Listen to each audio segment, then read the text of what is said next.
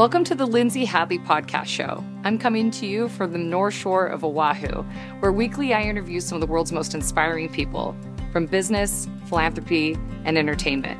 I love collecting humans, and these are some of my favorites I've found along the way. This podcast is brought to us by Capita Financial Network.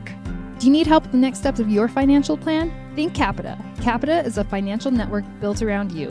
They have a team of financial advisors, CPAs, estate attorneys, Medicare providers, and Social Security experts to help you accomplish your financial goals.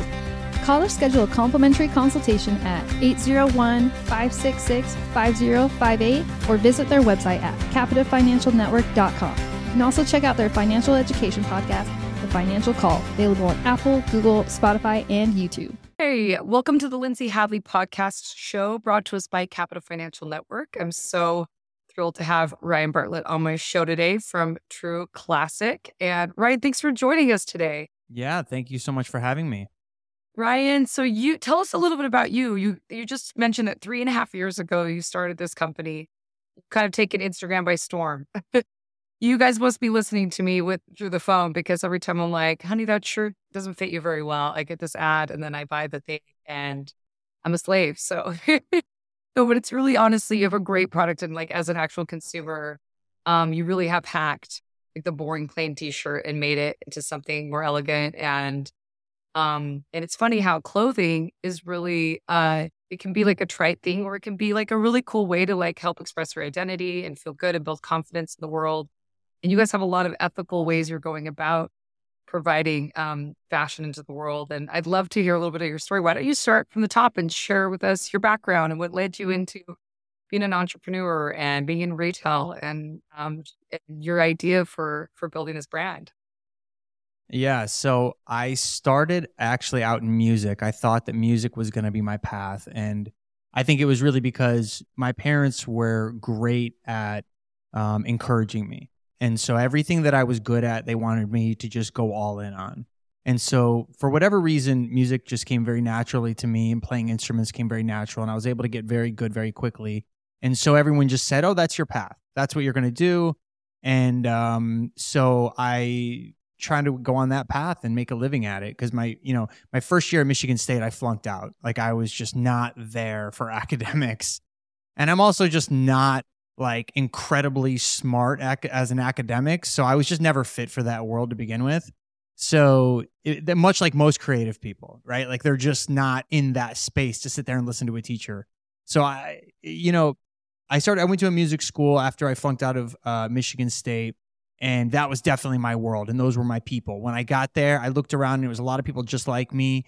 And we all wanted to be Dr. Dre and Jimmy Iovine. So we all had the same passions, and I felt very at home around those people. So fast forward a year after I graduated, I moved to Atlanta to try to make a living in music, and it was an absolute nightmare. If anyone knows what it's like to work in a recording studio, you're basically just a glorified PA who orders food and cleans the bathrooms. And, I had no problem doing the dirty work. I did a lot of dirty work growing up. Cleaning repos for my parents, which was a nightmare. But I think I tried to make a living at it, working in a studio. There was never any paid positions, so I never really made any headway there. The only money I made in music was playing at restaurants. I would play piano at restaurants around Atlanta, and I would make like $50 a night if I was lucky. And so I tried to do like 2 of those a night and make at least $100 a day. And it was really rough, and obviously I could not sustain that. So poker kind of poked its head out, and a lot of my friends were making money at that. So I got into that and started making some good money doing that. And I thought, I'll just, follow poker and do that for a living, because look, that's where the money is. And forget music. I can't make any money. So on I went with my poker career, which was very short-lived, So there I was failing at music, then on to poker. That lasted maybe 2 years. I moved to Vegas and went broke pretty quickly and failed at that. So I was like, okay, what's next for me to fail on the docket? So went into the nightclub industry, got burnt out with that, again failed, and went back to school and tried to get in another Vegas. music Did you go to degree. school in Vegas? Did you go to school in Vegas? No, I went back to Florida. Okay. I went back to Florida to get my bachelor's in music business. And then from there, I went to LA and studied my master's online through the same school. So, but again, it was just insanely difficult to make headway in that industry in LA even too, because they treated you very much the same as they did Atlanta. I was basically like a taxi driver, and I hated my life in that environment. So through desperation of basically, let me get out of this industry, I started a website called SEO Direct, and it was a digital marketing company that focused heavily on SEO, search engine optimization for people that don't know. And I worked my way up to page 1 for like SEO Company Los Angeles and all the keywords that would drive leads that way, right? So I finally got to page 1, started getting some leads, started closing them, started building a book of business. And once I made enough to quit my job, I was out of there. So Wow. that was the end of my music career. And yeah, that was it. Sayonara. And so did that for like a decade, made a very nice life for myself. Had great clients, super consistent cash flow, unbelievable business. It wasn't making a ton. It was like $1 million a year kind of business. It wasn't anything too crazy, but it was enough to basically live a good life in LA. Yeah. Towards the end of my tenure at SEO Direct, I really wanted to get into e-com, and I really wanted to bring more value to people because I wasn't really feeling satisfied with bringing value to my clients because it was such a small group of people. And so I wanted to bring value to a large scale. And so I didn't really know what I wanted to do in 2018. And I started throwing a couple ideas around to my wife. And I said, like, what about the blank t-shirts? So you think I could do something with that? And she thought I was absolutely crazy to embark on that commoditized industry. But I started telling her, I was like, look, I'm looking at this space. I don't feel like people are really doing it right. I don't feel like they're serving their community correctly. I don't think they're providing enough value. I think all their missions suck. I think they're just checking the box as far as the mission. I think people see right through that when you're, putting inauthentic missions attached to your website. So I wanted to create something real, something that was special to me and my family, which was very heavy military. And so that was kind of the genesis of the whole thing. And then we launched it. I launched it in 2019. I brought on 2 partners that both had experience. One experience in apparel, one had experience in finance, both of which I had no experience in. So we were just really the perfect DNA of founders to bootstrap this thing, work our asses off, and keep our operating expenses insanely low so that we were just profitable the whole way up. That's amazing. Ryan, that's such a stunning, like, hero's journey, so to speak. It's like those things that you said were failures. All that pop culture is clearly made you fluent in culture, which you're then bringing into a brand. And then your work in the SEO world, like, is helping you with your marketing and understanding how to get an audience and how to convert them and just understanding those mechanisms of e-commerce. I mean, that's so powerful to use all of that. And then you found the right players. So what was it about, like, t-shirts? Like, why did you mention, you're like, hey, what about this blank t-shirt thing to your wife? Was it because you personally were like seeing the minimalist style of clothing more and going, hey, this is important. People are, I see this movement, and you were kind of on the edge of tastemaking and you saw that? Or what was it about t-shirts? I mean, you mentioned the military and your family background. I'd love to know more about that. Yeah. So it was definitely, I think all of us, when we move through life, we notice inconsistencies, right? Like every day, at least I tend to look at things and just say, like, why are they doing it that way? It just seems it would be better to do it this way.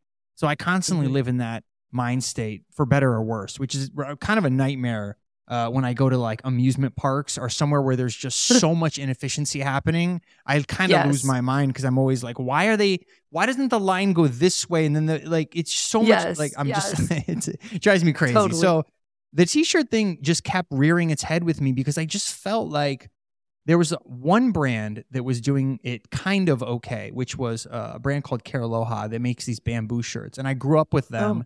And I just remember feeling like they're so expensive. Like, this is crazy that there's just not a really good fitting t-shirt that is reasonably priced. Right. And I kept going on this journey of trying to find it. And it wasn't because I was trying to start a business. It was because it was really a pain point for me. And so the more I dug into the journey of it, the more I realized that there was white space here and there was really potentially a business for someone to jump on. And the guys that were playing in the space were just not doing a great job, in my opinion. And I was just very underwhelmed by what they had built. And so I just thought I could do it better. I could do it faster. I could make a better product. I could build community. I could, just really make the whole experience better for the customer. So it was a real issue. And it happened very organically, which is how I think a lot of people start businesses. It just starts small and then they start digging in. And before you know it, it becomes something. So, I was lucky in the fact that I just kept going on this particular one issue. And then I stood back and I was just like, why can't I just build a business around this? I know maybe it's not that big of a business. Maybe it's like $1 million or $5 million a year. I'll be fine with that. I don't need to go crazy here. So it was really just a side project. And I had no idea the TAM was as large as it really was. So it's crazy. I mean, we didn't expect it for sure. That's incredible. And then to answer your question about the military, my family is all military. They are either PD or they are ex-military or they are generals or you name it. Just a long history that I'm basically trying to pay homage to. And, I was one of the guys that didn't go into the military. So I always felt kind of like the black sheep in a way. I was like the creative guy who just pushed back against it. And so later in life, I always wanted to find a way to get back to that, and so that's really what started that mission. Amazing. So I love that you were able to reconcile the pain point of feeling like you don't belong because you chose a different trajectory for your life by actually making harmony with you, being true to you in authenticity, but still finding a place for that heritage, that culture that come from so you could belong. I think that's really a tremendous point of view. Can you tell us a little bit about that whole corporate social responsibility purview, what you're doing in that space, help us understand, how can people be involved? How can people support? I, for one, don't have very many people that I've personally grown up with that were part of the military world. But as I've moved along in life, I've met a lot of these individuals and I'm just humbled by their sacrifice. And it's the entire family. It's the spouses and the children. I am blown away. I live here in Hawaii where we have the most military per capita. And I just think they're legitimate superheroes. I can't believe what they go through and the discipline. There's things about it that are broken, like every other culture and system and community, but the net is just I wish our community was more respectful, more appreciative, and more aware of what actually goes into a life chosen to be in the service of others like that. So these servicemen and women are phenomenal. And I love that you've chosen to get behind them and the carnage of what comes out of their devastation of being in such traumatic situations. It's pretty full on. So can you share us a little bit more about that issue and how how listeners can be involved or support? Yeah. So I am totally with you, and I echo that sentiment. I mean, I witness it firsthand, the PTSD that these guys experience. I mean, one of my cousins who was a general, to this day, the guy will not sit with his back to the door. We'll go out to a restaurant and he'll have to position himself in a way where he can see who's coming behind him. And it's just bizarre to me to live in that kind of weird world that he lives in. And even if something drops near him, he gets really spooked by it. It's like a gun's going off or something. And it's just dude, it's forever too. These guys just have it ingrained in their blood. They can't help it. And so, just having lived through that and watching what it does to people, I've just developed such tremendous empathy. So when we first started, my stepfather and mother moved down to Savannah from Michigan after I left.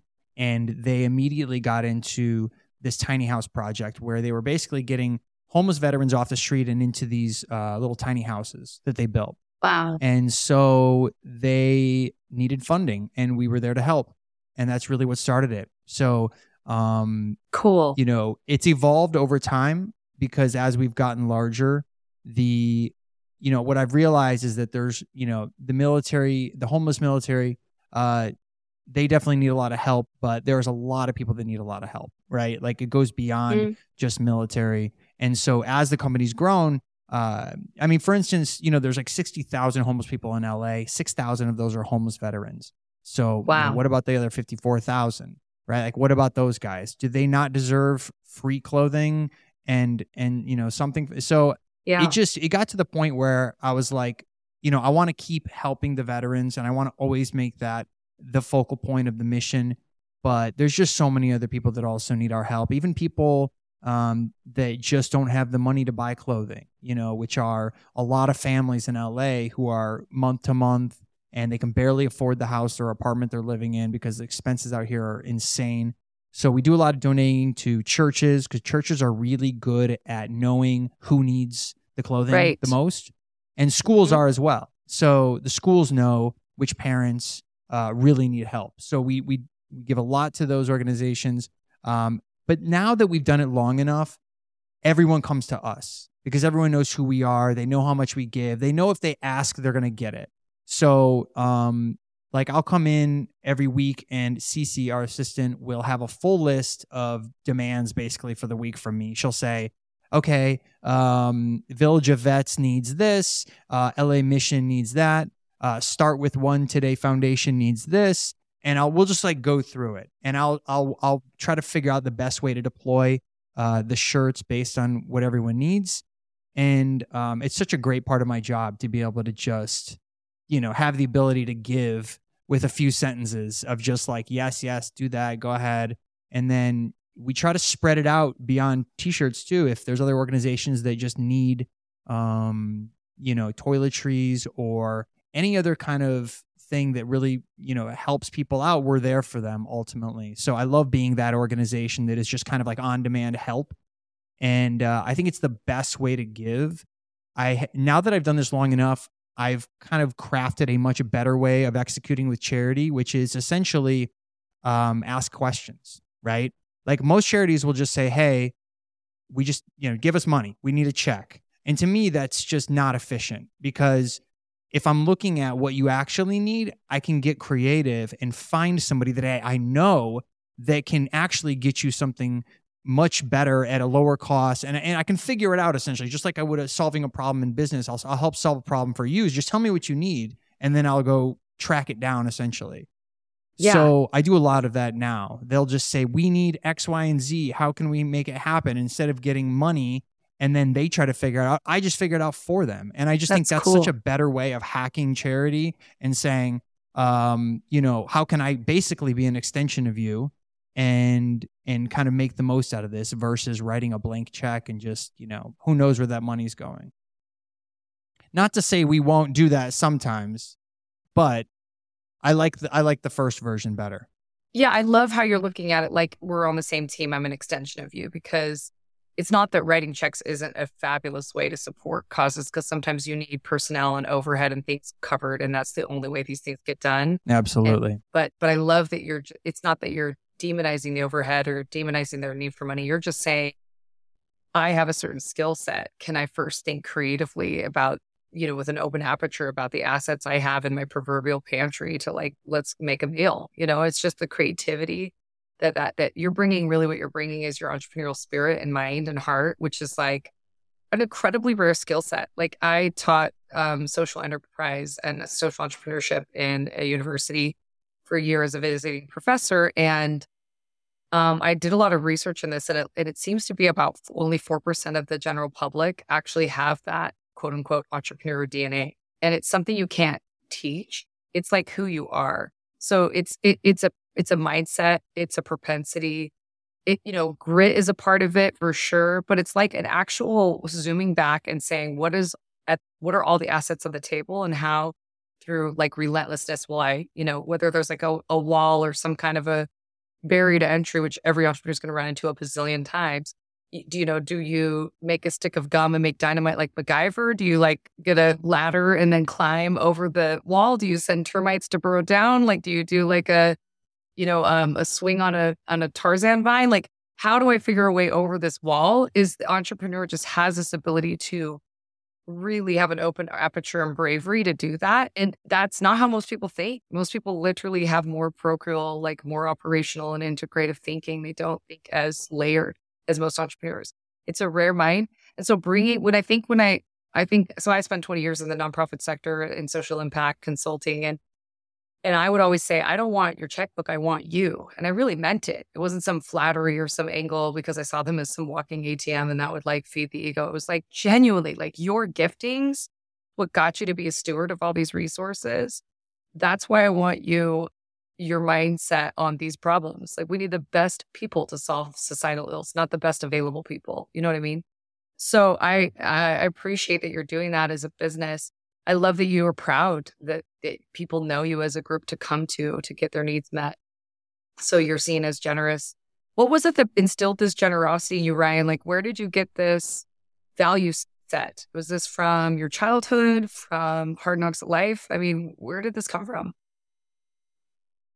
I definitely grew up a very meager upbringing, but my parents were very giving and they were pillars of our community. I lived in a very small city, so it was like 20,000 people, one movie theater, 5 gas stations, couple restaurants, like a very small.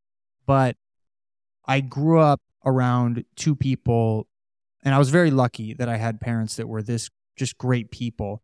And I watched them take care of a lot of people around me growing up. And at the time, I just thought it was very normal.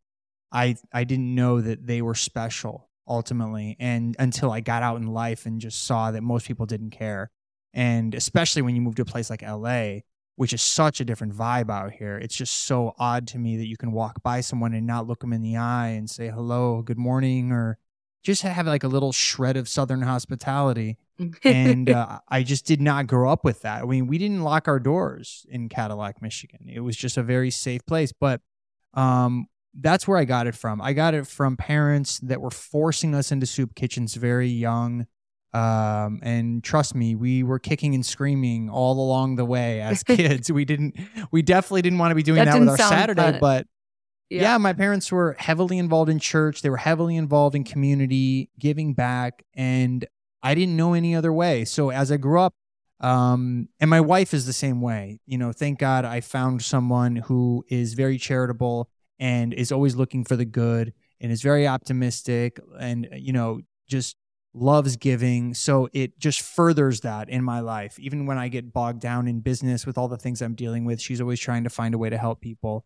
And so I love that about her. So it's really my parents. I got lucky in that aspect that they were such givers that it built such a good foundation for me moving forward that at the time I didn't realize would pay so much dividends later in life for so many other people until now. Now that we're here and people are asking me these questions, I get to reflect and realize that I owe it all to them, really.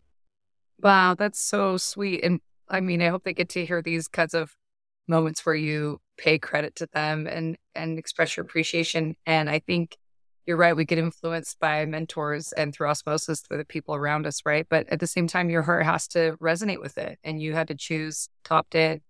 I'm curious, like with you, you had these self-proclaimed failures in the music industry and otherwise, and you felt like you didn't hack it. Then you had the success in your tech company with SEO and marketing company. Did you think that is what made you the confident? Is that what instilled the confidence in you to try to build a brand and be an entrepreneur with True Classic, or did you just kind of always have that audacity where you're like, I can do it, like, and you just push through and never saw those failures as like a part of your identity or whatnot? Yeah, it's interesting. Looking back, I realized that even though I didn't make it in music, so much of what I learned in music and creativity and working that side of my brain paid massive dividends in business. Because I look around at a lot of the people that I talk to, a lot of my contemporaries, and they just think very differently. And the creativity just isn't there for most people because they just haven't exercised that muscle as much as I have growing up.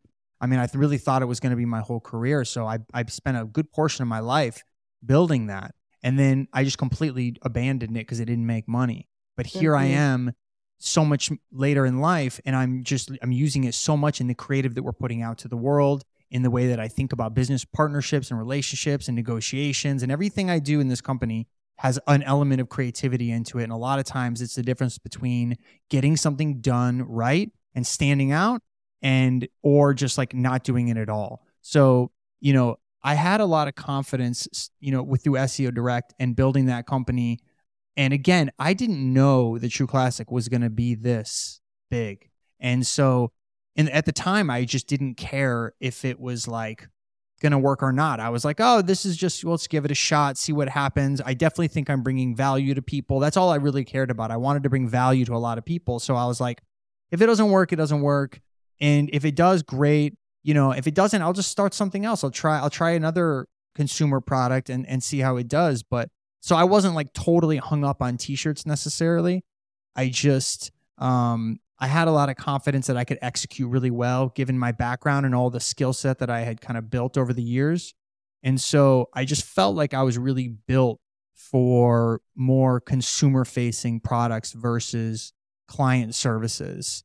So, just because it really brought the full package together. In service-based, I was really just focused on SEO, whereas when you're in the consumer business, it's everything. It's not one thing anymore. It's operations, it's merchandising, it's manufacturing. It's just a whole host of skill sets that you have to tie together.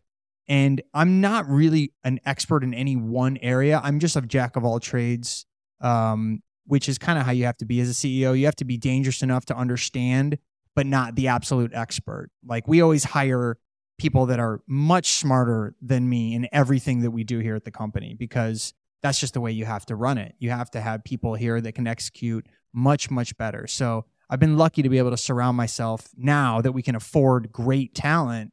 It's pretty amazing to be in the company of such smart, capable people that help you solve all these really difficult, nuanced challenges that you deal with on a day-to-day basis. That's so cool. I bet that is really fun to see it grow to a certain size. What is your guys' current trajectory? Are you looking to have a certain series of influx of investment? Are you looking to go public? Do you have kind of an exit strategy, or like, hey, this is the path we're taking and a vision?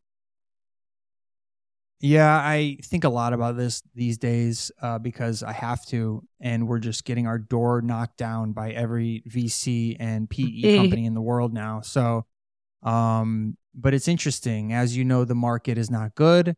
So even though everyone's got a lot of dry powder and we're one of the best companies on paper to invest in, it's still rough out there to get someone to actually write a check, even though everyone says the same thing.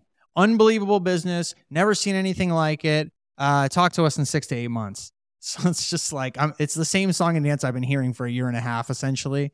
I'm really tired of talking to these guys. Like, I'm really just over it. Like, I just want to have bankers deal with them and go auction style and figure it out, because I am tired devoting time and energy to these guys and then just having them be like, well, we're going to pass this round. See you next year or whatever. It's like, dude, I just devoted like 3 weeks of my life to walking you through the data packages.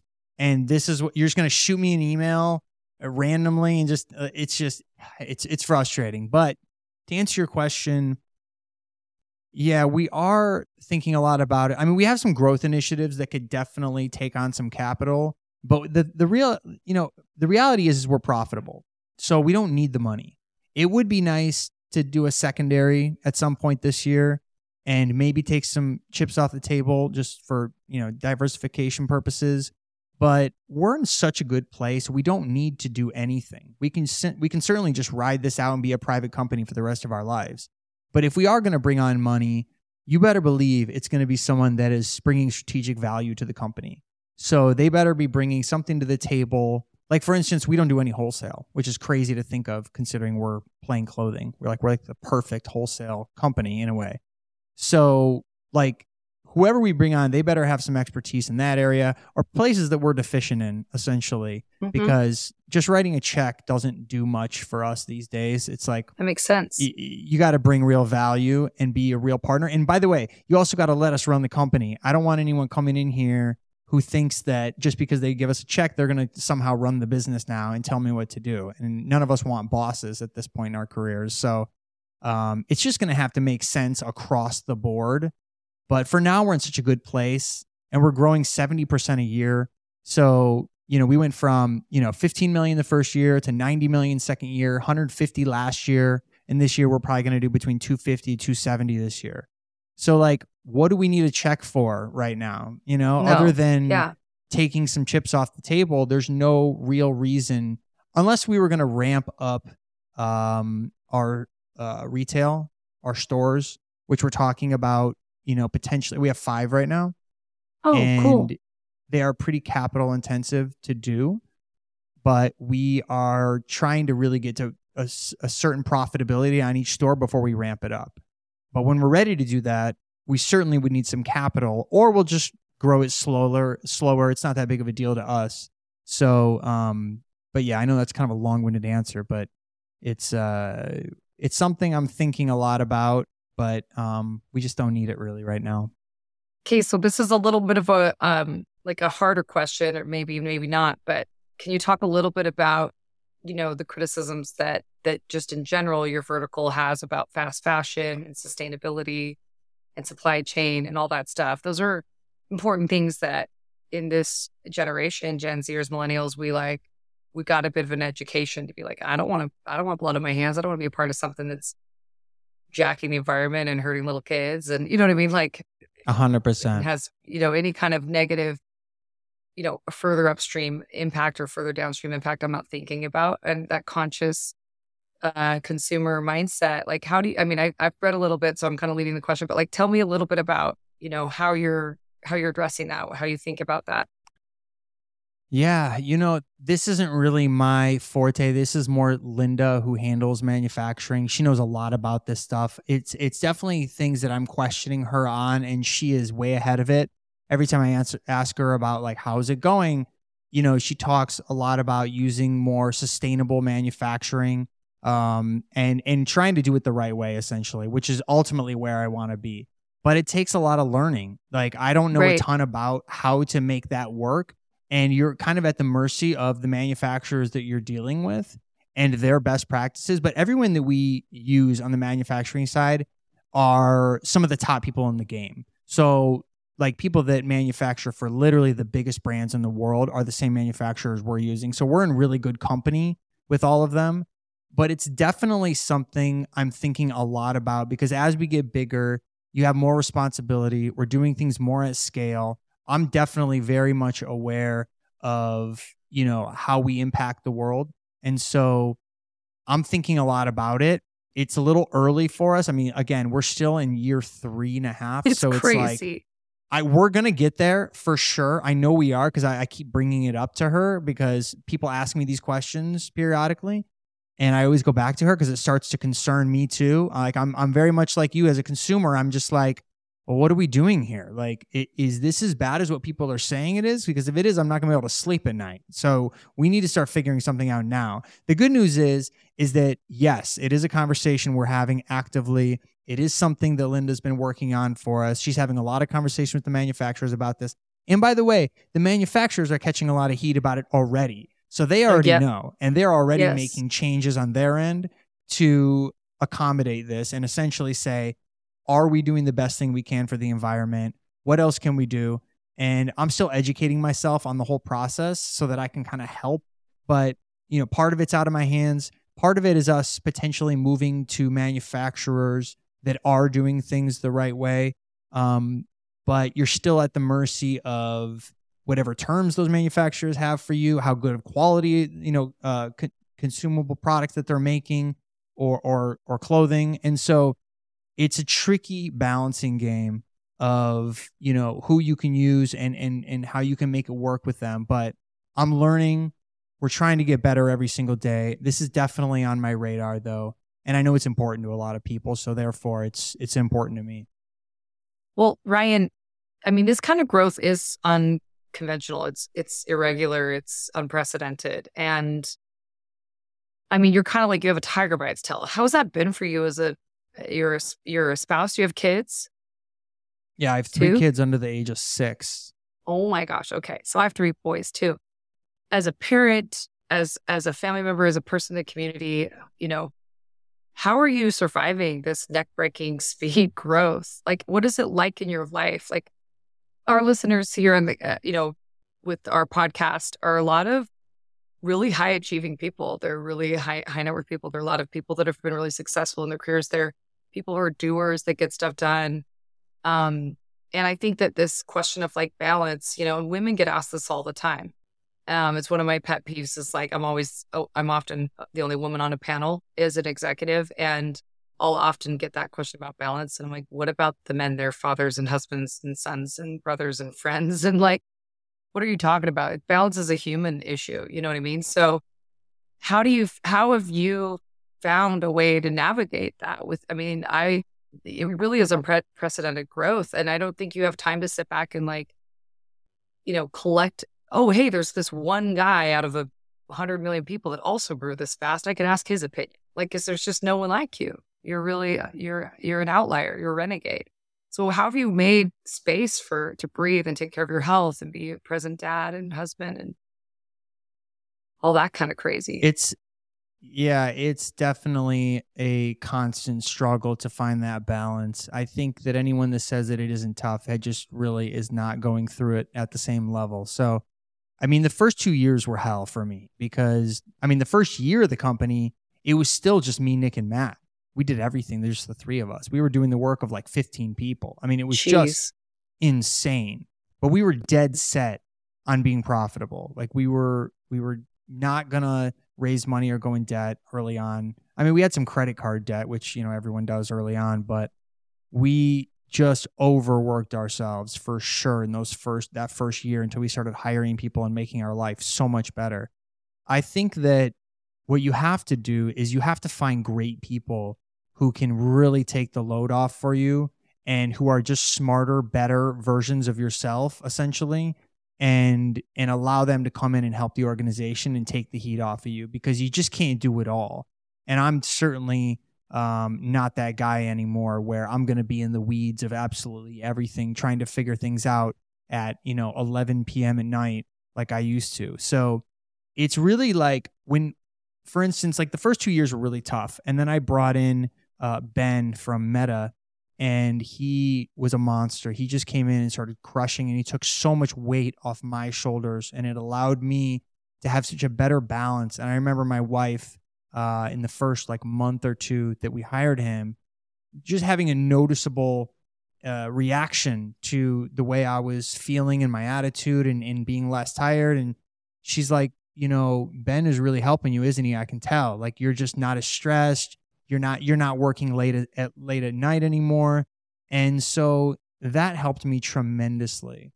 So I think part of it is just really figuring out how to delegate and find people that can make your life incrementally better so that you can focus on the things you want to focus on. So for me, what I love to focus on now is just creative. Like I just work on with Nicholas and Greg Tube and these comedians that we're working with and sports people. And I just try to come up with cool campaigns that are going to resonate. And so now I get to do the fun stuff and I get to come and go as I please. And life is so much better. But, poor Ben is in the other room right now on a conference call. And here I am talking to you about living the life. So that's the difference is, and now, and Ben is now feeling exactly what I felt for the first 2 years. And now we're trying to figure out how to like keep his load more balanced. So Right. You can only do it for so long. Like eventually you're just going to tap out, or it's going to affect your home life because you're just going to always be tired and frustrated or just have anxiety about everything. So there's no perfect way for anyone, I don't think. I think the magic, though, is just learning the art of delegation and giving up control. If you can't give up control and you're just a control freak about everything, it's going to make your life really difficult. Mm-hmm. So you got to just be able to like, and by the way, I did the same thing at SEO Direct. I was running that thing for 5 years by myself, and that was way too much to do. It was insane that I did it that long, but it was just, I took too long to delegate. And then once I did, again, life got so much better for me. And then I looked back on it and I was like, yeah, I should have done that a long time ago. And I would have found that work-life balance much quicker. So delegation for me. It's interesting because when people look on the outside, of the life of an entrepreneur, they're like, well, it's only been 3.5 years. Like, and they're like, it's like, no, Ryan has been doing this work 10 years before this, because he had 5 years of running his other business. Before that, he had 5 years in the music industry and in school. And like, no, this is a journey, like the amalgamation of the experience that you brought to this moment so that you could be hyper, into the work and having outcomes so quickly. That was earned through a decade plus of hard work and earned experience and knowledge, right? But 100%. you also hit a thing that had what my mentor would always call tailwind. You actually you found something in the market, like you said, that was white space. It was like, there's real potential here. No one's doing it. And so I've often talked to a lot of entrepreneurs, and I've realized this like dichotomy or I guess the paradox that is in luck versus preparation, or talent and smarts versus just opportunity. And it's like, it's totally both. Like, it's like two sides of a scissors, like I'm a person of faith, and in the Christian world, C.S. Lewis, he talks about grace versus works being two sides of a scissor. You need both. And it's like, I just think that's so true. And as an entrepreneur, you need grace of God or whatever you believe, of the situation, the market, opportunity, timing, luck, the right people, because what if you'd found a Ben and then he ended up being this nefarious critter who was like totally, embezzling money. And, we've had some of those. I've had some of those in my journey where I partnered with people I thought were wonderful. Everyone knew them. They were competent. And then it's like, oh, wow, they have like a integrity chip totally missing. We're screwed, and that, I look back and I'm like, well, I could have seen these red flags, but you woulda, shoulda, coulda, like you're in it and you just have to take it. And that's what the entrepreneur, I think, does, is takes all of this. But I think that I love what you're saying of just like, yeah, this is absolutely what's on deck now. But the cool part is you're obviously incredibly self-aware, because you're trying to help alleviate your brother now is in your same position. In Ben, you're going, how do we solve this problem now? And so you're very like people focused. You're focused on your customers. You're focused on your employees. You're focused on your partners. And it's very clear that when people practice these good principles, they do really well. So I love what you're about. So in terms of like, looking at your marketing strategies, you talk about these comedic campaigns, that I've seen some of your stuff. It's clever and authentic and fun. And you've done a lot. Yeah, you've used comedy really well in your communications.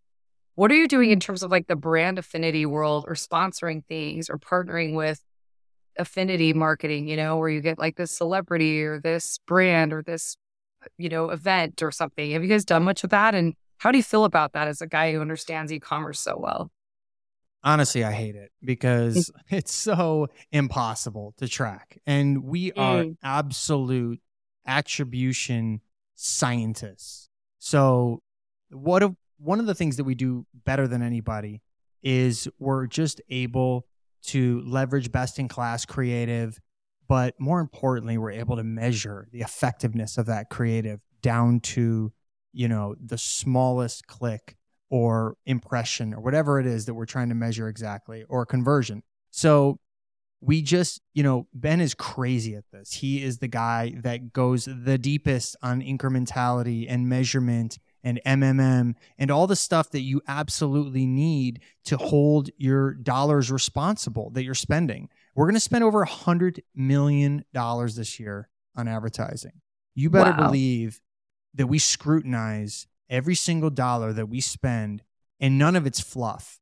If there's any vendor that's listening to this that knows who we are, they know how tough we are when it comes to negotiations, because we really want real partners when it comes to vendor relationships. We want people that are really working for us, giving us unprecedented pricing. Because listen, it's podcasts like this where I'm throwing out vendors' names and going to bat for them. So I expect them to go to bat for us ultimately. So, we're huge on measurement. It is insane how deep we go on it. It's a daily battle of figuring out why this is happening. The business feels softer today. Well, let's dig into it. What is it? And then, it starts over the next day. So it's just super important, I think, when you're spending this kind of money to have such unbelievable scrutiny on every dollar. And the brand partnerships are a nightmare because you just cannot quantify the results. It's like, if I'm going to get like a celebrity to say something on social, that I just know that's going to do almost nothing for us. What is going to do something for us is getting them to create content that I can spend against and quantify those results. So whenever I'm talking to somebody, whether it's a sports athlete or a comedian or whoever, I'm basically living in a whitelisting world and nothing else. Like, I'm not interested in the celebrity that wants to do a shout out for 50 to 100K on Instagram and we'll see what happens kind of vibe. I don't live in that world. I'm like, no, we're going to pay you, what you need to be paid, but you're going to create a piece of content. We're going to have that content. We're going to put it in Facebook Ad Manager and we're going to spend against it so that we can actually quantify the results versus your organic, zero attribution post that you're going to make and send people to our website. So I'm doing more of it this year than probably ever. We have a deal we're finalizing with Fernando Tatis, who's a baseball player who is really popular. We're doing deals with country music artists this year, but they all fall under the same bucket of like whitelisting. Like we're definitely not just doing some kind of spray and pray type campaign. We don't believe in those. It's just you have to do things in D2C that just makes sense on paper and the data has to connect. Otherwise, you just don't know where your money's going. It's just going into the ether. So like we're doing a World Series campaign this year, World Series of Poker. So that's going to be fun. But yeah, we have a handful. I wouldn't say that we're doing a lot of it, again, to the lack of measurement, but we're doing a lot more this year than we ever have. I think it's something we need to start doing a little bit more of, but I'm not overpaying for it. I'll tell you that much.